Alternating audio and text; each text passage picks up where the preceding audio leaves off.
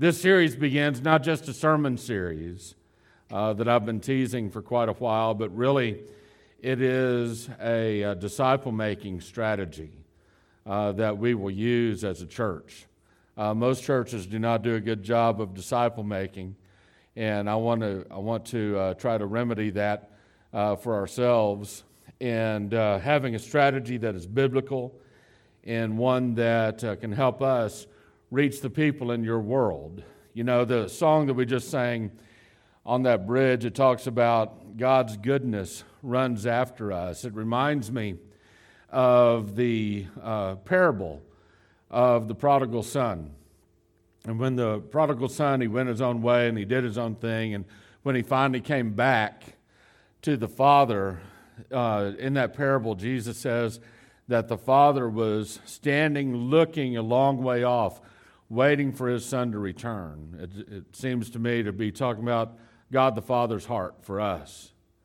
And how the father, once he saw that it was his son, it said that Jesus told us that the father ran to the son, which is something that in that culture, fathers don't run. The children might run, but fathers don't. It would be undignified for a father to run and embrace his wayward son.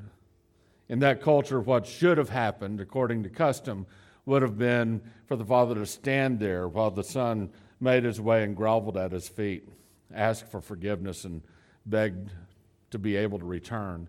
But that's not what happened. Jesus said that the father ran to the prodigal son.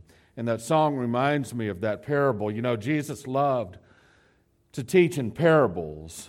Jesus had a number of parables that he told. And for example, in Matthew's gospel, there are 19 parables that Jesus told that he did not interpret. That he did not interpret. Some of them are easy to understand, we think. We think they're sort of obvious, but Jesus did not explain them. 19 of them in Matthew's gospel alone. The new cloths and wineskins, the parable of the lampstand, the parable of the wise and foolish builders, the parable of the wheat and the tares. Jesus didn't explain that one. The parable of the mustard seed, the parable of the leaven, the parable of the hidden treasure and the pearl, the parable of the net with good and bad fish mixed in it. Jesus didn't explain any of those. The parable of the homeowner with new and old treasures, the parable of the wandering sheep, the parable of the unmerciful servant, the parable of the workers in the vineyard. Jesus didn't explain any of those. The parable of the two sons, the parable of the tenant, the parable of the wedding banquet, the parable of the fig tree. Jesus didn't explain any of those. The parable of the 10 virgins, the parable of the talents, the parable of the sheep and the goats. We think we know what that stands for, but Jesus didn't explain it. All of those parables in Matthew's gospel, Jesus did not explain. There are 2 parables in Mark's gospel that are unique to Mark's gospel that are not found in Matthew or Luke that Jesus did not explain. And it would be the parable of the growing seed and the parable of the returning owner. And then in Luke's gospel, by the way, for you Bible trivia nuts, Luke's gospel is the longest book in all of the New Testament.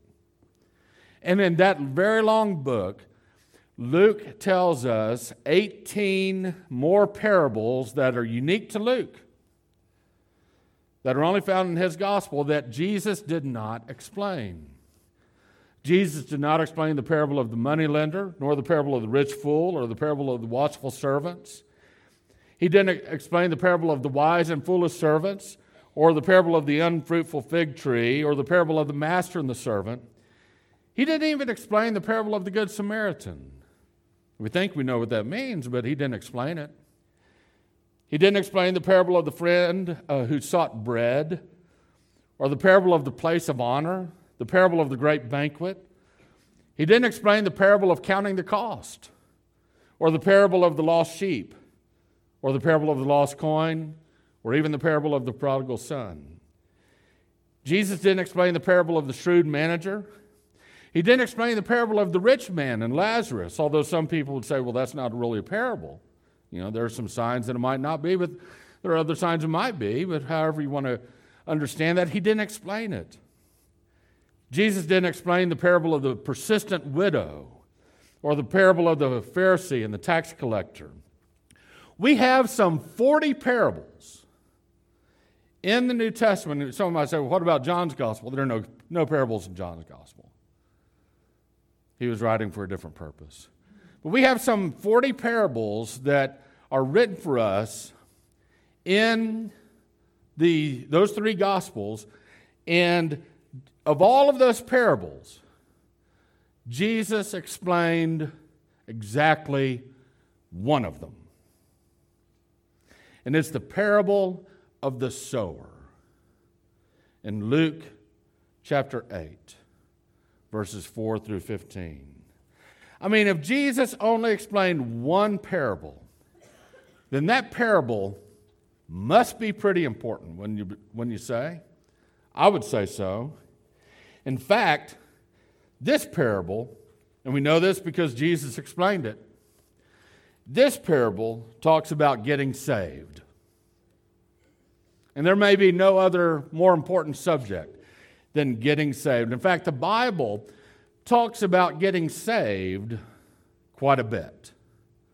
In fact, the Bible uses a lot of different analogies for people getting saved. You remember Jesus talking about fishers of men. I'll make you fishers of men. And so we have this fishing analogy of getting saved and helping other people get saved. Jesus talked about us as soldiers. He said, the gates of Hades, of hell, will not overpower my church. It's the imagery of a soldier, that we are soldiers that are taking on the city called Hades. And we're tearing down the gates that protect, if you will, hell itself. And so we have this analogy of soldiers when we talk about getting saved. Jesus talked about the analogy of salt and light in the world. He has that analogy, and that's very unique. The Bible says in 2 Corinthians chapter 5, verse 20, that we are Christ's ambassadors. And you're an ambassador. You might not be the ambassador to Luxembourg. But what would the ambassador to Luxembourg or Belgium or wherever else do? Well, what that person does is he represents the country called the United States, right? We are Christ's ambassadors. We represent Christ. What an incredible concept. And so we have that analogy. We're his ambassadors. You go all the way back to the Old Testament, Ezekiel chapter 3, and we have this analogy of us being the watchman on the wall. And God says to us, warn them from me. And if you don't, they'll die in their sins, but their blood will be on your hands. Warn them from me. We are watchmen on the wall. But there's one analogy that God uses more in the Bible, more than any other, when the Bible talks about helping people get saved. And it's the analogy of farming. This analogy is used more than any other by Jesus himself and by God all throughout the Bible. For example, in Psalm 126, verses 5 and 6, what an incredibly beautiful couple of verses here. Those who sow in tears shall reap with shouts of joy. He who goes to and fro, weeping, carrying his bag of seed, shall indeed come again with a shout of joy, bringing his sheaves with him. It's the harvest. It's the harvest. In 1 Peter chapter 1, verse 23, We read, "For you have been born again, not of corruptible seed, but incorruptible. That is, through the living and enduring Word of God." So, if the one parable that Jesus explained is about being saved, and that parable happens to use the one analogy that God uses more than any other analogy about helping people get saved, then I believe that this parable is well suited to help us as a church develop a strategy where this can happen, where you can help the people in your world come to know Jesus. Turn with me, if you would, to Luke chapter 8, beginning in verse 4. Let me read this scripture to you. "Now, when a large crowd was coming together, and those from the various cities were journeying to him, he spoke by way of a parable." Here it is. "The sower went out to sow his seed. And as he sowed, some fell beside the road, and it was trampled underfoot, and the birds of the air ate it up. Another seed fell on the rock, and as soon as it grew up, it withered away, because it had no moisture. Another seed fell among the thorns, and when the thorns grew up with it, they choked it out. Another seed fell into the good soil. And growing up, it produced a crop 100 times as great." As he said these things, he would call out, "He who has ears to hear, let him hear." Verse 9, "And his disciples began questioning him as to what this parable meant. And he said, 'To you it has been granted to know the mysteries of the kingdom of God, but to the rest it is in parables. So that seeing they may see, and seeing that they may not see, and hearing they may not understand.' Now the parable is this: the seed is the word of God. And those beside the road are those who have heard. Then the devil comes and takes away the word from their heart, so that they will not believe and be saved. And those on the rock are those who, when they hear, receive the word with joy, and these have no root. They believe for a while, and in time of temptation fall away. And the seed which fell among the thorns, these are the ones who have heard, and as they go on their way, they are choked with worries and riches and pleasures of life, and do not bear ripe fruit. But the seed in the good soil, these are the ones who have heard the word in an honest and good heart, and hold it fast, and bear fruit with perseverance." Now, this parable is fairly easy to understand. Why? Because Jesus told us the meaning. He told us what it means.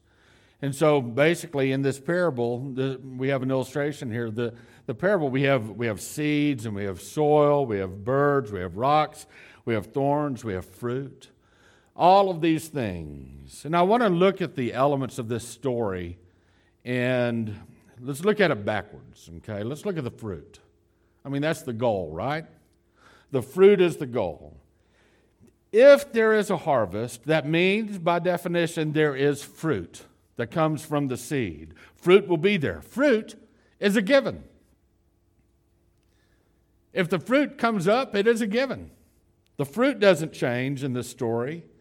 And then you look at the thorns and the rocks and the birds. These are the things that are in the world. These are all things we have to deal with. The worries and the riches and the pleasures of life, temptation, and even the devil himself. These are things in the world that we have to deal with. And these are things that the people that we want to be saved have to deal with. Now, all of these things that we have to deal with, the thorns, the rocks, the birds, we can't stop those things. What I mean by that is they're ever present in this world. They will be in this world until the Lord one day takes care of it all. But for now, these things don't change. They are here with us. The soil, that's where we will have to begin, and I'll explain where we'll have to begin there in a minute. And so we'll come back to the soil. But then at the top of this illustration, you have the seed. The seed is the Word of God. We know the seed doesn't change as well. So out of all of these elements, the seed, the soil, the birds, the rocks, the thorns, the fruit, of all of these, there's one of these that's different. There's one element in this story that is different from person to person. It is the soil. It is people's hearts. People's hearts. You think about the people in your life. We all know people in our life who have a heart for God. They have a tender and precious heart. And they pursue God. Many of them are right here in this room right now. They pursue God. They love God. They have a heart for God. We also know people in each of our lives whose heart toward God is hard. It's cold. It's rocky. It's thorny. It's not good soil for the seed of the Word of God. These are people that are disinterested in God. These are people that you probably know better than to try to invite them to church. These are people that have told you either explicitly or implicitly, they're not that way. That way meaning Christian. And they don't want to talk about it. And so you walk on eggshells when around them. They're disinterested in God. Or if they have any interest in God at all, it's because they hate Him. They hate the idea of God. Perhaps sometimes these people that have such hard and thorny and rocky and cold, hard ground of their hearts, perhaps they even mock God. Perhaps they mock you for having faith in God.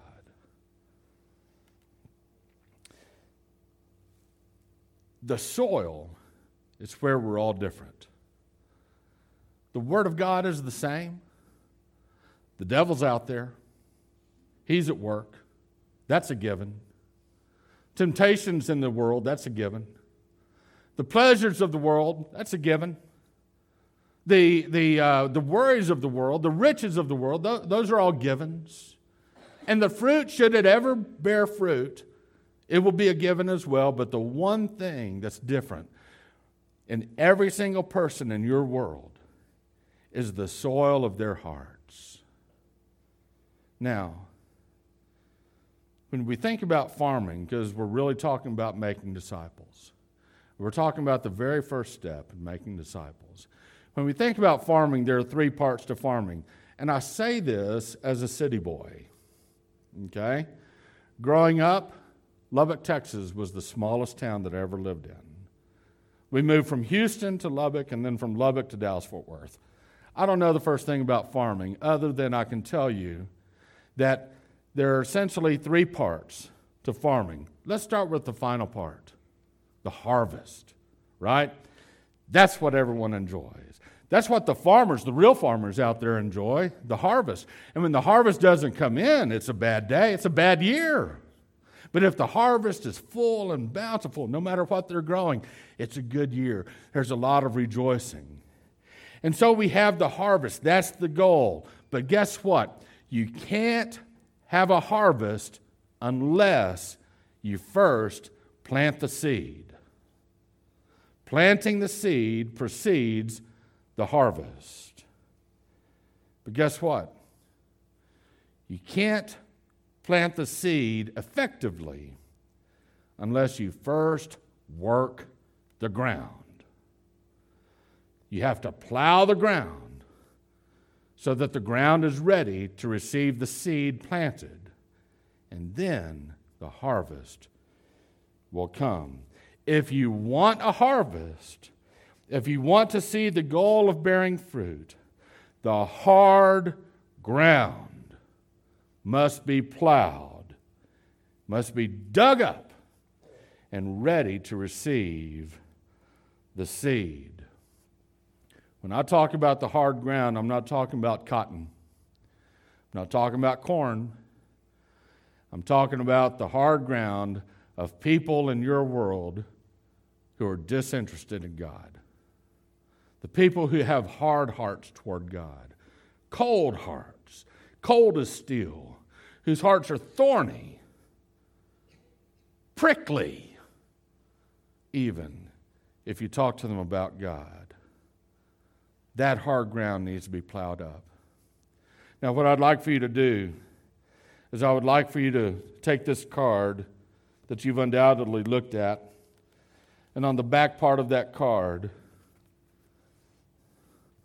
there's a section there that says disinterested believers.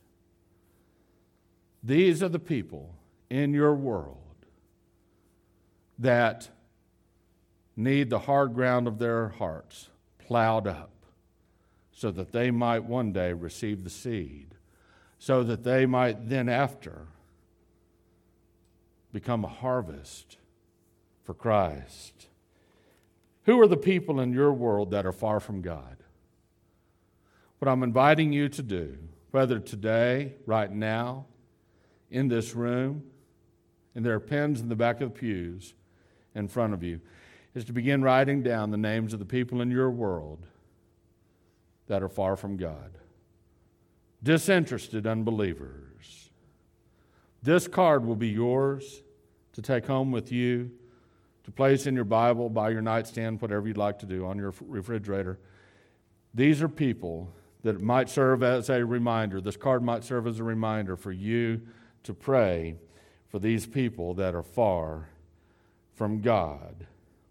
You know, the primary reason that we do not see a harvest of souls is because we do not pray that God would break up the hard ground of people's hearts.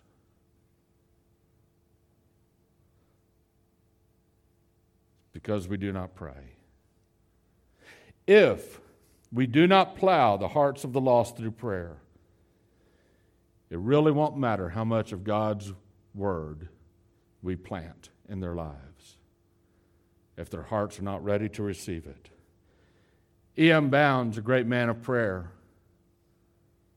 once wrote, "Around us is a world lost in sin. Above us is a God willing and able to save it. It is ours to build the bridge that links heaven and earth, and prayer is the mighty instrument that does the work." So I've got a question. Why is it that we do not pray for the people in our lives to be saved? Why is that? Maybe it's just a general prayerlessness in our lives. I mean, maybe we don't pray for them to be saved because we just don't pray much about anything. Maybe that's it. Or maybe, you know, we're somehow people of prayer, but that part, you know, we'll pray for grandma and her big toe to get fixed. But actually praying for someone's eternity to be changed, we don't pray about that part because maybe we don't think God can actually save them. Maybe we've stopped believing that God can do the impossible.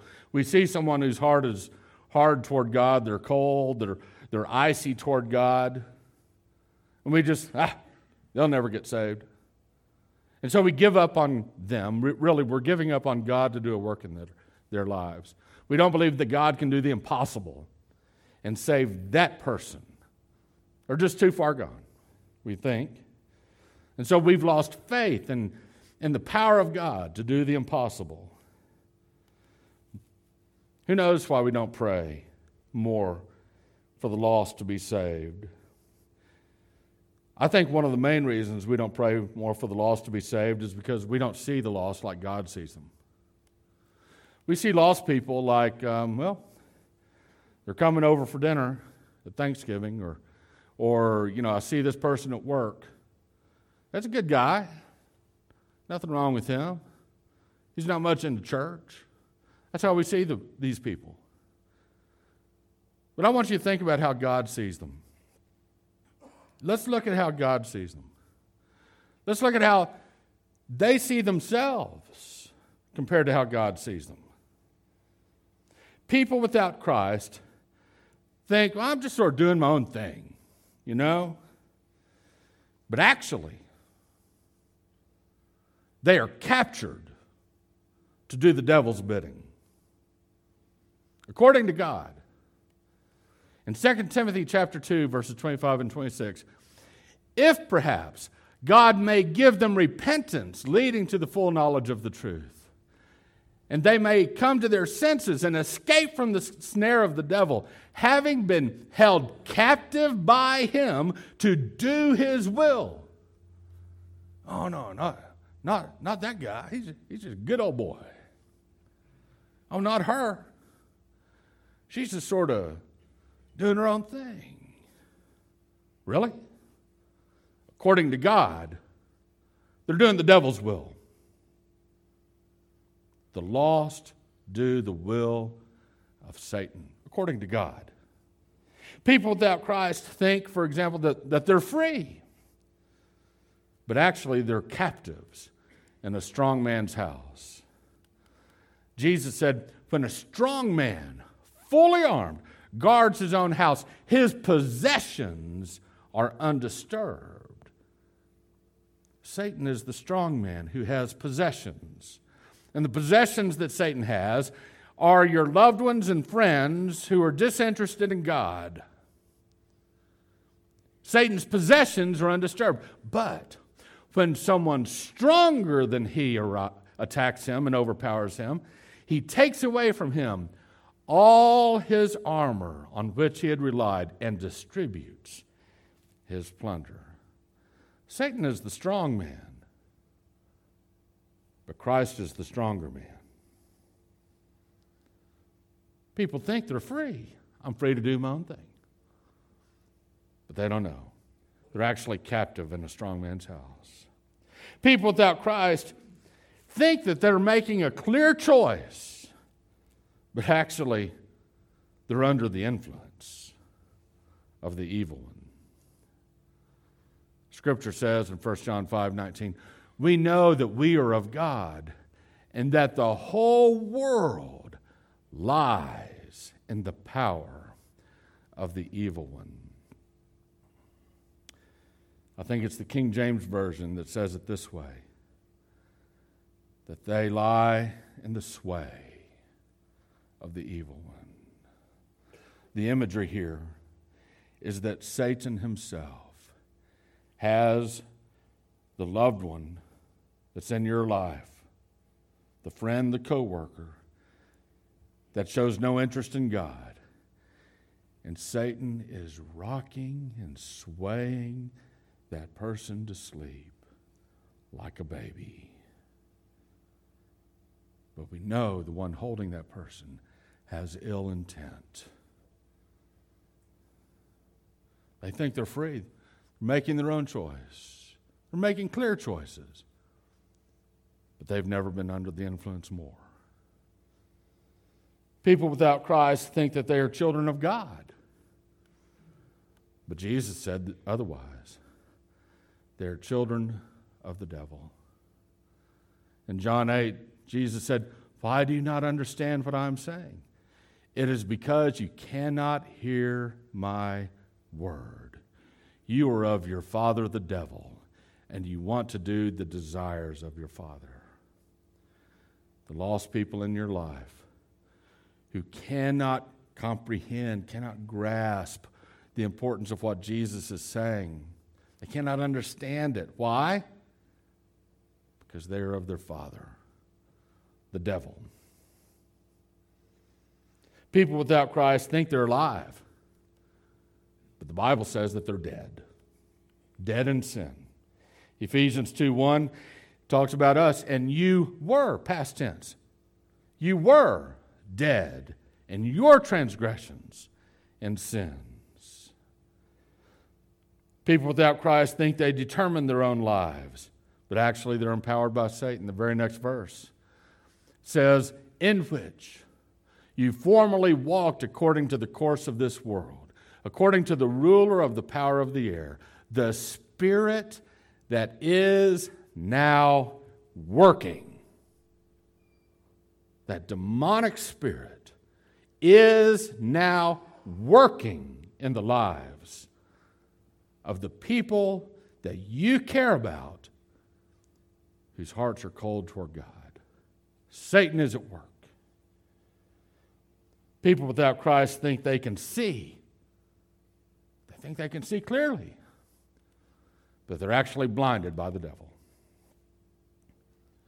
Scripture says, and even if our gospel is veiled, it is veiled to those who are perishing, in whose case the God of this age has blinded the minds of the unbelieving, so that they might not see the light of the glory of Christ, who is the image of God.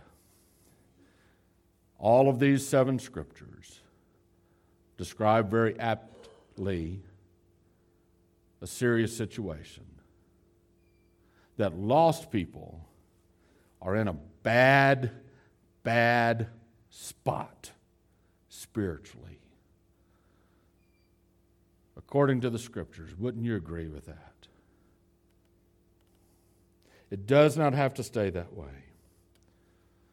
God has decided, in His incredible wisdom, to allow us to be partners in ministry with Him, as He does a work that only He can do.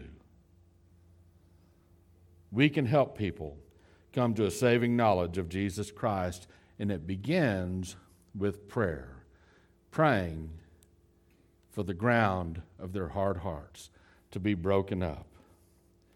Here's what you can do.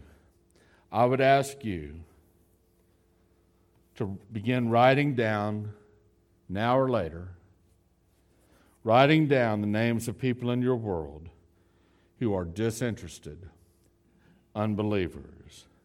These are people whose hearts are far from God. These are people whose hearts are cold, hearts are hard. And I invite you to take this card with you.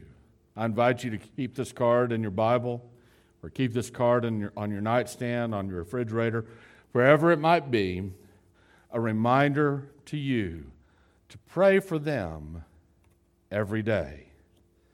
Pray for them every day.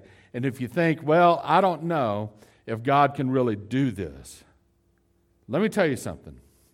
There are people in this room right now whose hearts were once hard toward God, cold toward God, but God did something in their lives. That is your testimony, many of your testimonies, that God has broken through with you, and He can do it again with others. And we want to join you in prayer. Here's what I'm going to ask you to do. During the invitation, we're going to sing a song in just a few minutes. I'm going to invite you to come over to this table and take one of these pens. And there's a card here. It says, who are you praying for to be saved?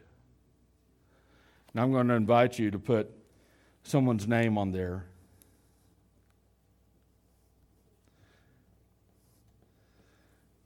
I'm going to put my half-brother Steve's name on there.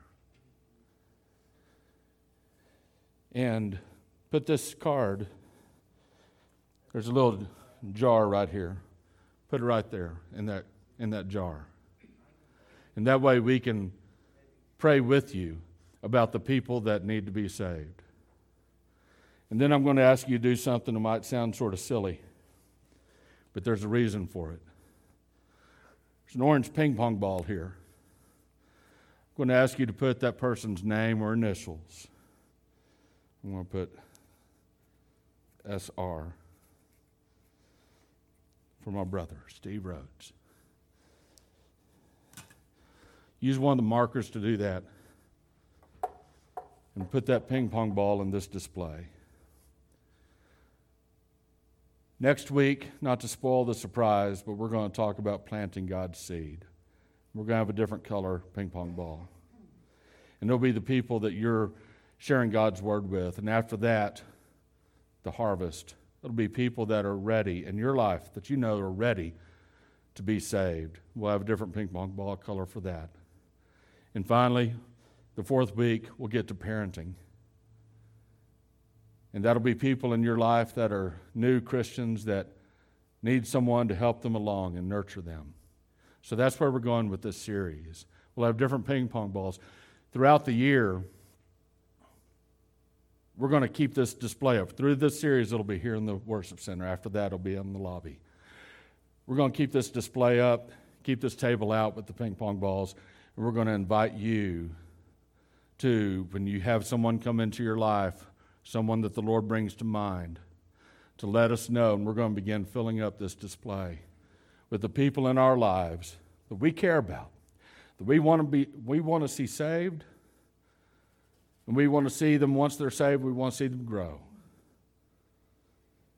And this will be a way for us as a church to begin to be intentional in making disciples of this world like Christ has called us to.